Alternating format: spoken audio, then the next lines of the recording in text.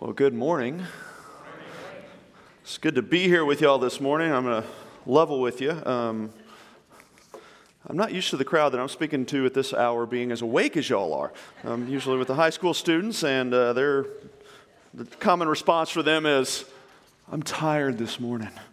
And so it's good to be here with y'all up, and of course the extra hour of sleep last night helped, I understand. Just straight out of the gate this morning, I want to come with a confession. Well, more transparency in my own life. It's not really a confession. Some of y'all know me, you know my story. Some of y'all don't understand. But it's an issue that I need to deal with. I need to just speak out to everyone and just be honest with. Here's the main thing. I live in a house full of women.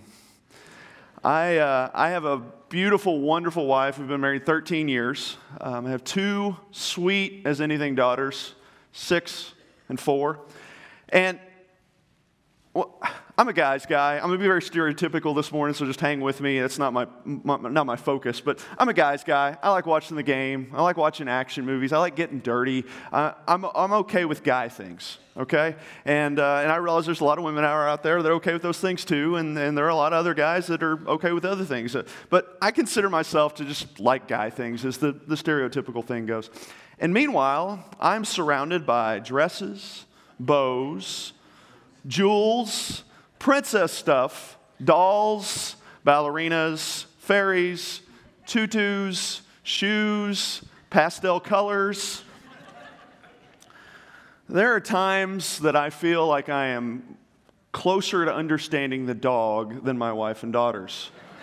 And by the way, the dog is female too. In fact, the other night I stepped out of the shower and nearly broke my foot or my neck, depending on how you look at it, stepping on a purple and pink teacup on my bathroom floor. Now, like I said, I'm not stereotyping. In fact, really what I want to say is I want my girls to be girls. I really do. I want them to be girls. I am glad they're girls. But I want my girls to be girls that honor the King. I want my girls to glorify God in their girliness. I'm concerned about a culture that says beautiful looks a certain way. I'm concerned about an entitlement culture that comes with the princess mentality. I can have whatever I want, whenever I want, whatever way I want. And Scripture promises us not really much of anything in terms of material goods. And so I'm concerned about multiple things that enter into the mind of a girl when they're growing up, and I struggle with that. Because I want girly girls, and I'm cool with girly girls, I really am. But I want them to be girly girls that bring glory and honor to God. And so if there's something in the girly culture that's great for them, then I'm fine with it. But when it is contrary to Scripture, I want them to make the adjustment. And I want them to be right according to Scripture. And so I feel like frequently, and we haven't hit a lot of it yet in my house, but I want to combat that culture. I want to engage that culture when those things come in and change the minds to the right thing. Culture isn't totally wrong, and I'm okay with that, but there's some things that come along that just aren't right. And so I want to be able to tackle those things. I want to be able to engage a culture right where we are when those things come into play. And I want to make one thing clear as we start off this morning. As I'm talking about culture, I mean your culture, your corner of the universe, where you are. Now, we can talk about greater culture, but that's not really my focus this morning. It is where you are, your little corner where God has you, and God has you there for a reason. What does it look like to to engage the culture in your neighborhood, at your home, in your city, in the places where you go? What does that look like? What does it mean to make a difference with the gospel? In case you haven't noticed, not everybody around you believes the same thing that we do. I don't know if you've noticed that or not. How do we address the gospel with our neighbors, with the parents of our kids, friends, your city softball team, your coworkers, the people you see every single day? For a lot of us, with a family member. What does it look like to engage with the gospel, to share with them the hope and the love and the peace and the joy of Christ? So we want to talk about addressing the culture this morning. What does it look like? And we're going to look at Acts chapter 17, really simple. The way Paul handled himself when he was in a place he didn't even necessarily intend to be. And let's just look at it. Acts chapter 17, starting in verse 16 this morning. Now when Paul was waiting for them at Athens, His spirit was being provoked within him as he was observing the city full of idols. Now we're going to pause right there because there's several things that jump out of the page. First of all, Paul was waiting in Athens. He was on his missionary journey. He was waiting. He was in a holding pattern, waiting for Timothy and Silas who were coming to meet him. And they were coming to meet him, and so he was just kind of hanging around. And so as he was there, he started participating. He got engaged. So the second thing that jumps out is that while he was waiting, he was engaged. See, he couldn't have seen a city full of idols unless he was out observing the city, unless he was walking around, seeing what was available, seeing what was going on, seeing what the world looked like around him. And the third thing that kind of jumps out is really simple. Oh, by the way, he was in this city. He was walking around. He wasn't holed up in his hotel room watching HBO, okay? He was around. He was checking things out. God was getting Paul's attention too. As Paul was looking around, as Paul was seeing what the city had to offer, he was listening to what God was doing in his heart. It said his spirit was being provoked within him. God was grabbing his attention. Paul had a heart for people, and there were people around him that were in need. He had his eyes open as he went. So there was an opportunity for Paul to engage the culture he'd been thrust in. And as he was engaging the culture, he was aware of the need around him. See, if we're engaging the culture, we must be aware of the need around each and every one of us. I wonder, too, sometimes this happens, if we complain about injustices or things that are wrong in the culture, and it just isn't right, instead of looking at what lies beneath it. How can God answer those questions? See, we point out or even complain about the bad things that happen in culture. We shun the ugly. And don't get me wrong, I don't think we should be negatively influenced by those things in culture that come along. But how often do we stop long enough to look and see, hey, there's a need that causes that. Someone is in need and they're driven by the wrong thing to do something crazy. See, so many times in our culture we see things that are just out of whack, and it's true. But there's people in need that are doing something trying to fill those needs. And so a lot of times what we do is we run from those challenges, we run for those difficulties, we shun those difficulties instead of stopping long enough to see the needs and saying, what's going on in their life that would make them act that way? What's going on at this deeper level with these people? Paul didn't forget why he was in Athens, even if he didn't originally plan to be there. He didn't get distracted. See, sharing the gospel was constantly on Paul's mind. He was always all about that. And he saw a need. He saw these idols. And the good and bad came from this. He saw idols. That's bad. I agree. But what was interesting to me is as he saw these things, there was a desire of these people to worship something. They got some part of it right. There was a good there. They wanted to worship something. There was something in their heart, a yearning in their heart to worship. He was aware of that need. A couple of months ago, I was at a place of intensely deep spiritual development. I was at the gym, and I was on the treadmill. And as I was there at the gym on the treadmill, I was listening to a musician, an artist. It was just fun music to kind of keep me going while I was running. It was just upbeat. Honestly, it wasn't Christian music.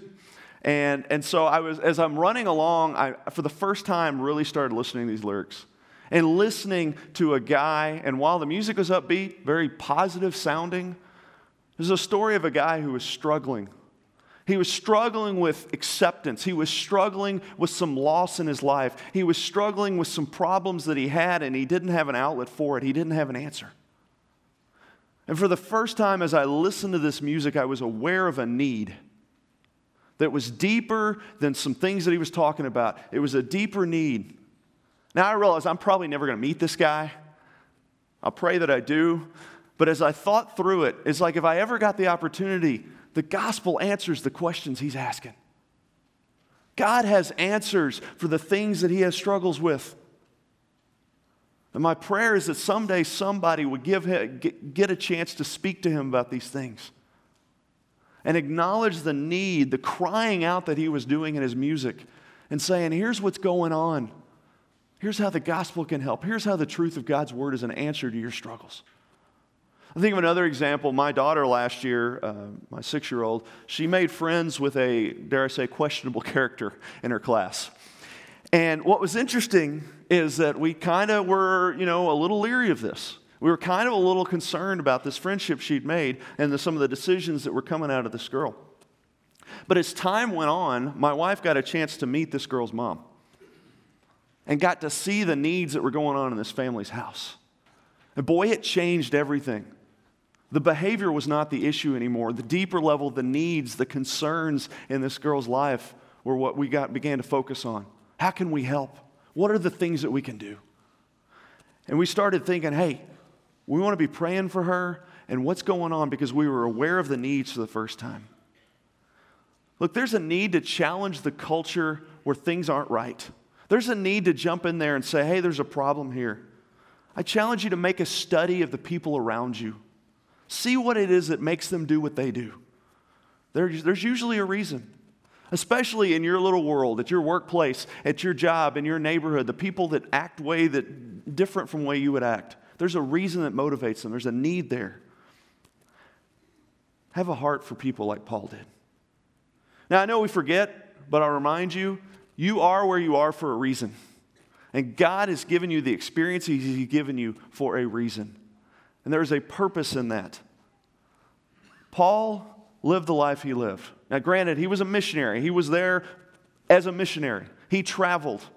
But what really drove Paul, at the core of what drove Paul, was his heart that God had changed. It made him different. He was different as a result of what God had done in his life, and he was willing to do anything, including being tortured and die, to tell others about the gospel, to tell others about what God had done. And so as he was aware of the needs, he was aware of somebody in need. See, seeing needs stems from a God-given heart from others. That doesn't happen by accident.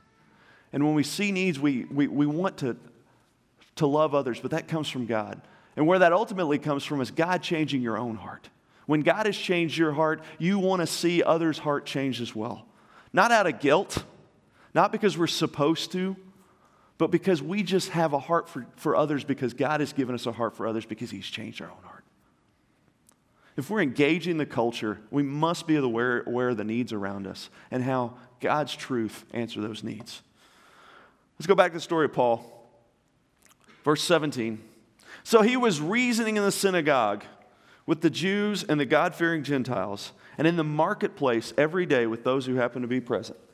And also with some of the Epicurean and Stoic philosophers were conversing with him. Some were saying, what would this idle babbler wish to say? Others, he seems to be a proclaimer of strange deities because he is preaching Jesus and the resurrection. And they took him and brought him to the Areopagus, saying, may we know what this new teaching is which you are proclaiming. For you are bringing some strange things to our ears, so we want to know what these things mean. Paul goes to Athens. He engages his culture. Now, I have to confess my history nerddom. I love pretty much all things history. And when I picture Athens, I picture these tall columns like pillars sticking up out of the ground. I picture groups of people walking around, gray beards, big thick gray beards, wearing togas, people following around, talking philosophy, sharing crazy ideas. And this is my picture. Now, I realize that time period in Athens had passed. Rome ruled Greece at this point. Things had changed. And so Paul was in a new era of Athens.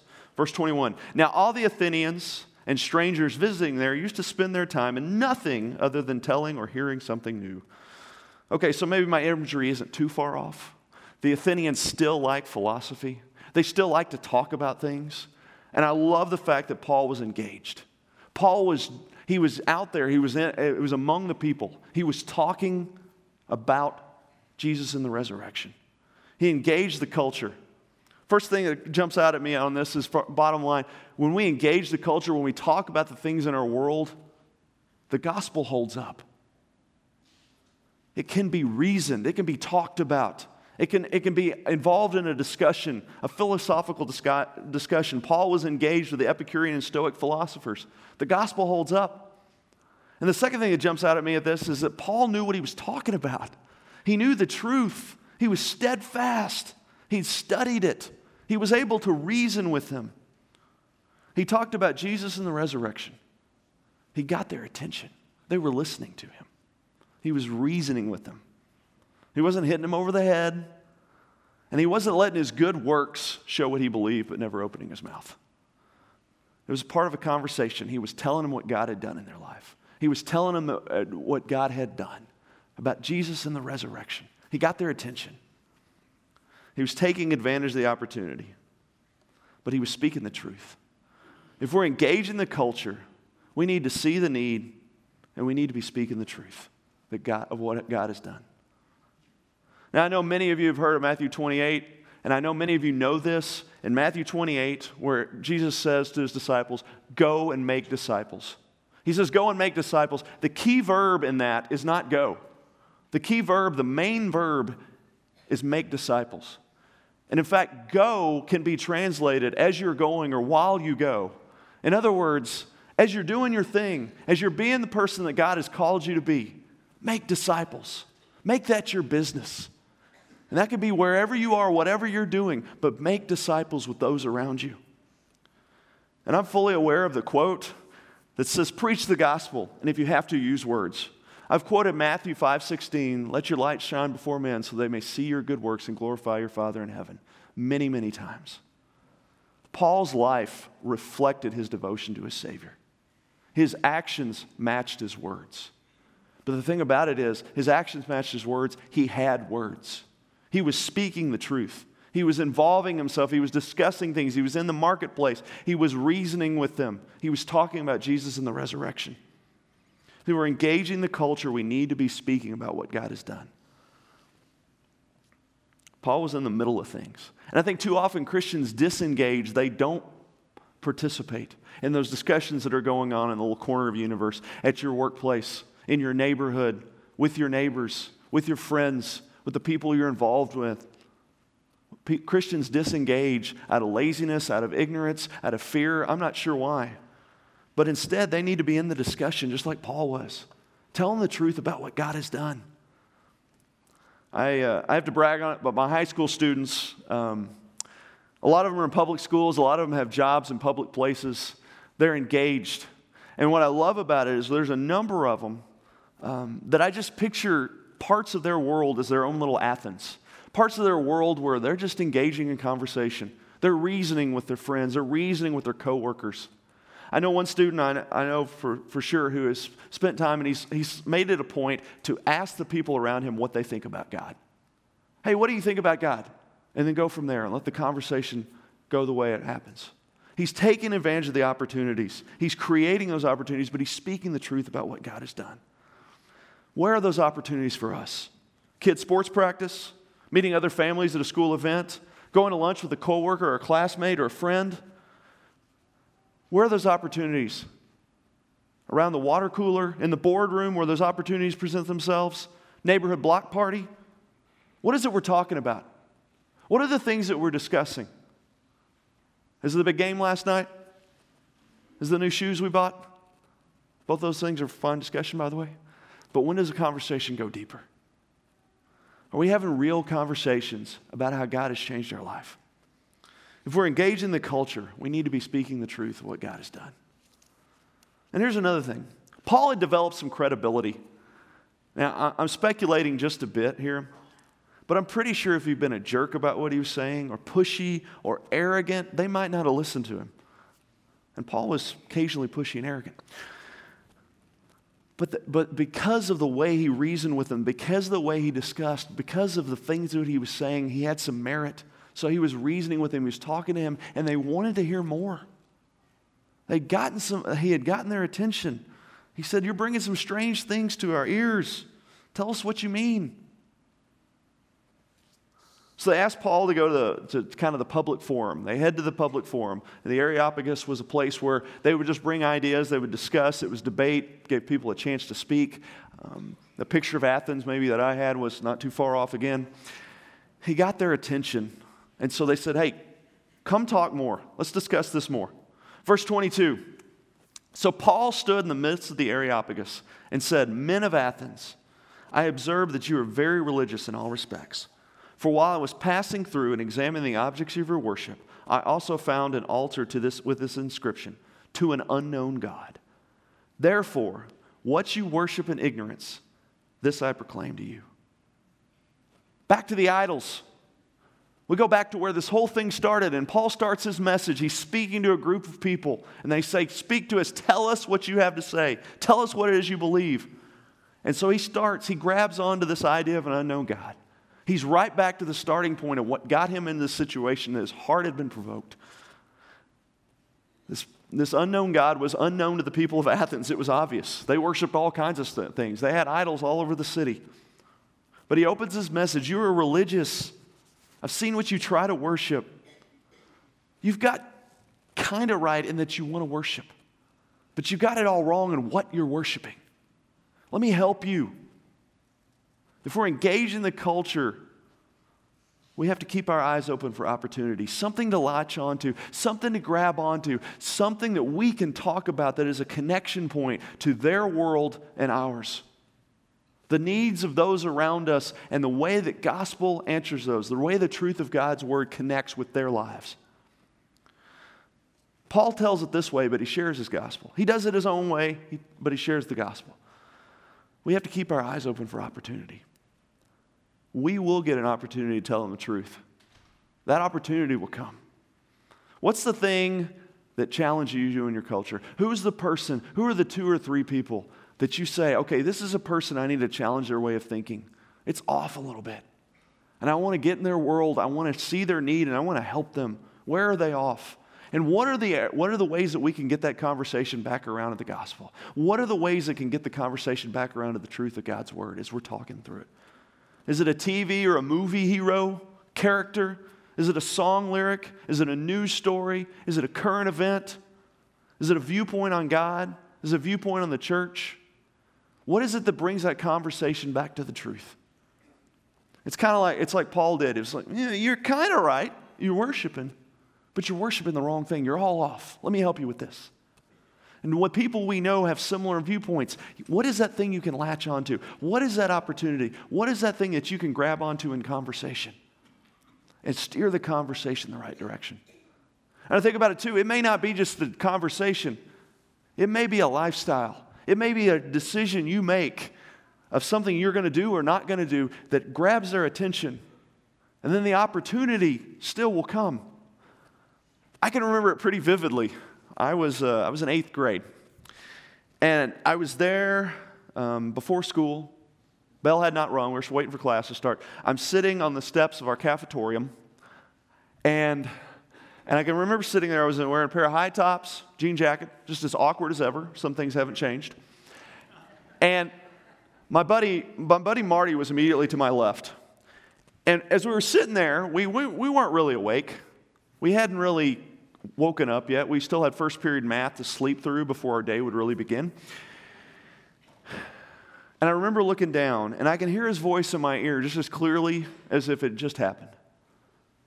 And Marty says to me, "Tim, why don't you cuss?" Now, as I stand here, I would love to tell you that my answer was something like this. Well, because I'm a follower of Christ who gave his life for me.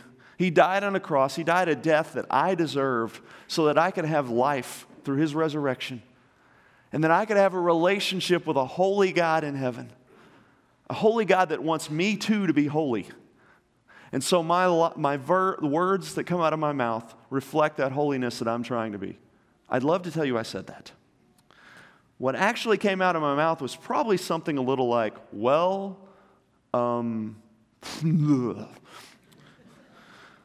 But I want you to understand that was a defining moment in my life. Because we have opportunities. God gives us opportunities. We can seek them out in conversation. I know many of you have been in a situation where you're talking and you realize, this is an opportunity. I just haven't gotten this conversation steered the right direction. And sometimes you've just gotten them out of the blue where God said, here, have this one. To share the truth of God's word, to share the love of Christ with someone else. And I'll tell you this too, every single time I've prayed that God would give me an opportunity to share the gospel, he's answered that prayer with a yes. Now, it has not always come the way I thought it would, and I have not always handled it real well. I just shared that story. But every time I've asked for it, he's given that opportunity.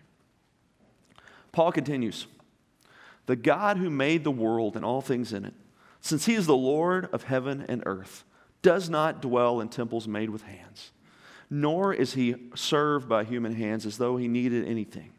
Since he himself gives to all people life and breath and all things, he has made from one man every nation of mankind to live on the face of all the earth, having determined their appointed times and boundaries of their habitation. Paul talks about a creator. He's holy and complete. He doesn't need us, but he's reached out to us. He had a plan. He was involved in the people's purpose. He was connected in their lives. He was in control of them. He shares the truth about God. Verse 27, that they would seek God, if perhaps they might grope for him and find him, though he is not far from each one of us. For in him we live and move and exist. As even some of your own poets have said, for we also are his children. Being that the children of God, we ought not to think that the divine nature is like gold or silver or stone, an image formed by the art and thought of man. He continues, he says, people are made by him. We belong to him. We long to worship him. We are reaching out to him. You've got the worshiping thing way wrong. He's not made by human hands. It's the other way around. It's the truth about us. And there's a need for more. Verse 30. Therefore, having overlooked the times of ignorance, God is now declaring to men that all people everywhere should repent, because he has fixed a day in which he will judge the world in righteousness through a man whom he has appointed, having furnished proof to all men by raising him from the dead. There's a need for repentance of rejection of him. He mentions sin. He mentions judgment. Oh, by the way, he mentions Jesus. Life victorious over death. He gets it all in there. And he explains, starting from that connection point of you are searching for something, you're worshiping the wrong thing, and that God is way bigger than you're giving him credit. But he wants a relationship with you. And we need to repent and have a relationship with him. Paul says God is knowable. We are his offspring. Even your poets have that part of the story, right? We belong to him. And he says, worship the one true God, the one who created you, and he'll be the judge. And he conquered the grave. He gave a picture of who God is, his power, his creation, his righteousness. He gave a picture of who man is, his sin, his need for a Savior. Paul was good. This wasn't his first rodeo. In fact, Michael Loudermilk would say that he was the Michael Jordan of missionaries. If we are engaging our culture, there will be a confrontation. There will be a moment where God will say, or there'll be a moment where we get to speak the truth. God will give us an opportunity, whatever that form that comes, and then we get the chance to speak the truth. It doesn't have to be a negative thing. It doesn't have to be an angry thing. It can be. It sometimes is. I'm not going to lie. But that's not the point. It's a confrontation. It's an opportunity to speak the truth. It's an opportunity to be real. It's an opportunity to tell someone of their need for the gospel, the need for Christ and what he did on the cross, the sin in their life, a holy God, and a Savior to fix the problem. And there's going to be a moment of truth, a confrontation moment. It doesn't have to be ugly. As Paul, he reasoned with them. But when the time came, he took the opportunity. He shared the truth. And the opportunity presented himself, and he took it. He got to share what God had done. Now look at the rest of the story, because I love this. Verse 32.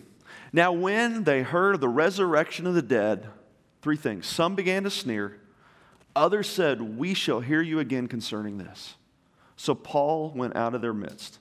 Now there's a third group we'll talk about in a minute. But there's two people that will hit on this part here.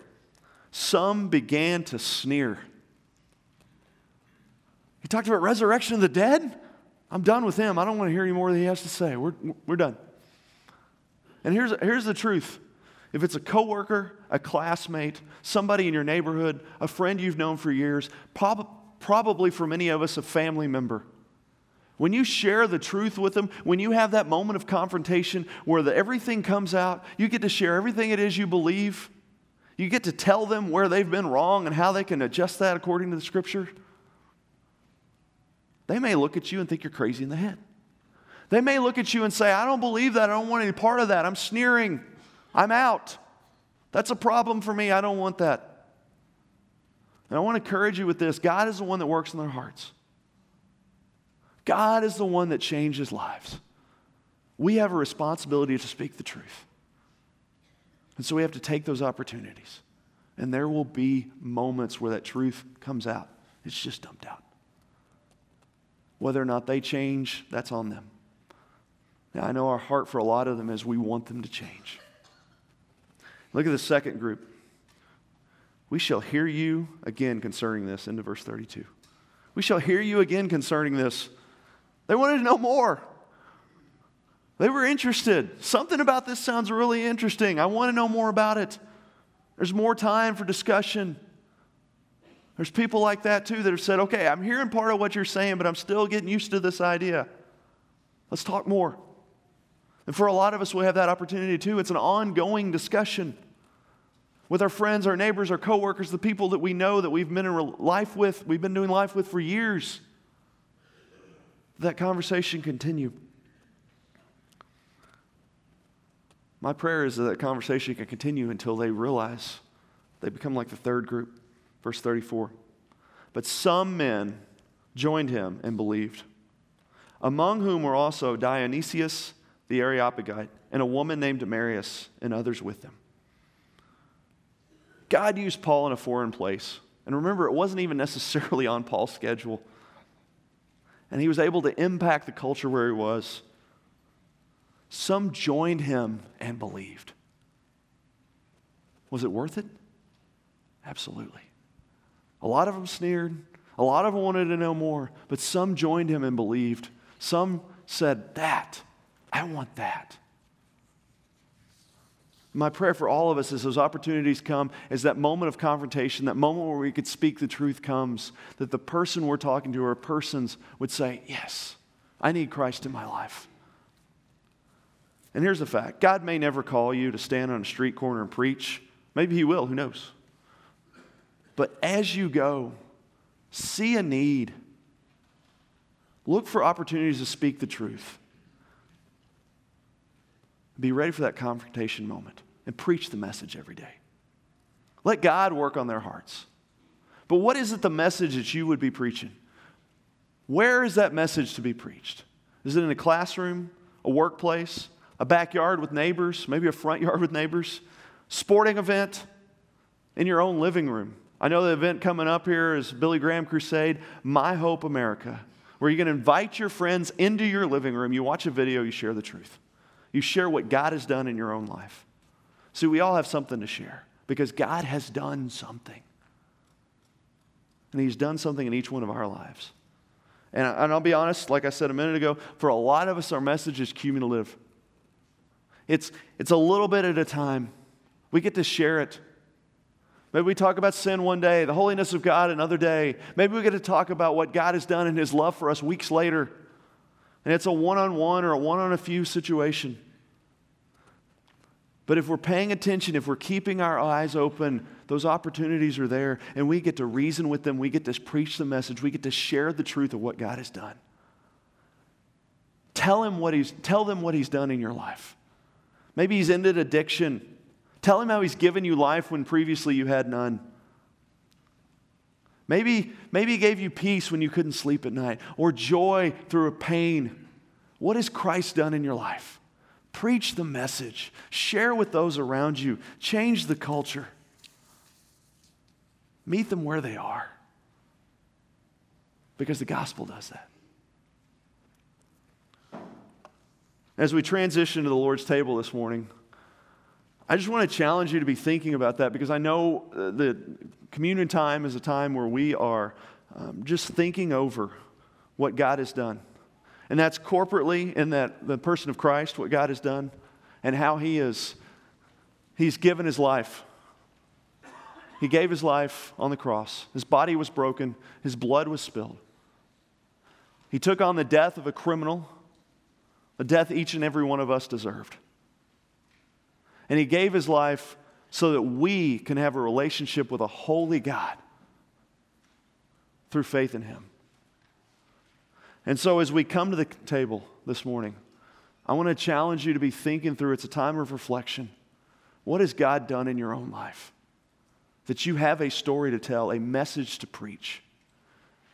Because that is what communion is all about, is remembering what God has done for us and remembering the life that He's given us and celebrating who He is. Men, if you please come forward.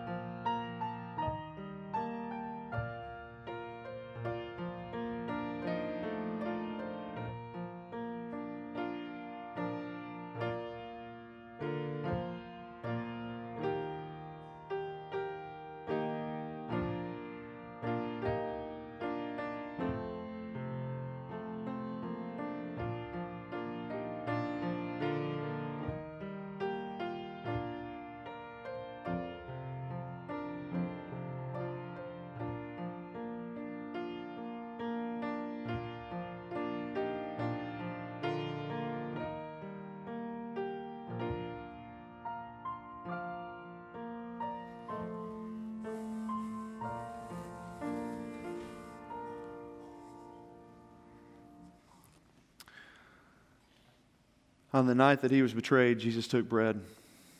And when he had given thanks, he broke it and said, "This is my body, which is for you. Do this in remembrance of me."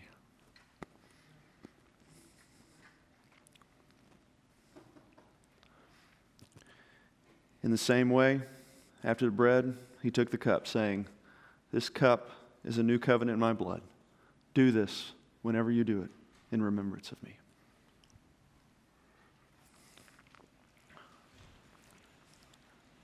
Let's go before the Lord in prayer. Father, we worship you this morning. And we thank you for what you've done for us. And Lord, we acknowledge that we have not done it right. And we pray for your forgiveness. And we thank you for the life that we have in Christ. And I pray for every heart in here, Lord, that we would recognize that it is in you that we do move and live. And Father, I pray for any hearts in here that do not know you, Lord, that would change here this morning. And Lord, we thank you for the blessing it is to come to your table and remember what you've done for us. And we thank you for an opportunity to worship you and to see others and worship you together. Lord, we thank you for this morning. And just a blessing it is to come into your throne room and worship you. It's in Jesus' holy name we pray. Amen. I want to thank you this morning. There'll be those with us after the service that if you need prayer, please come up. Otherwise, thank you so much.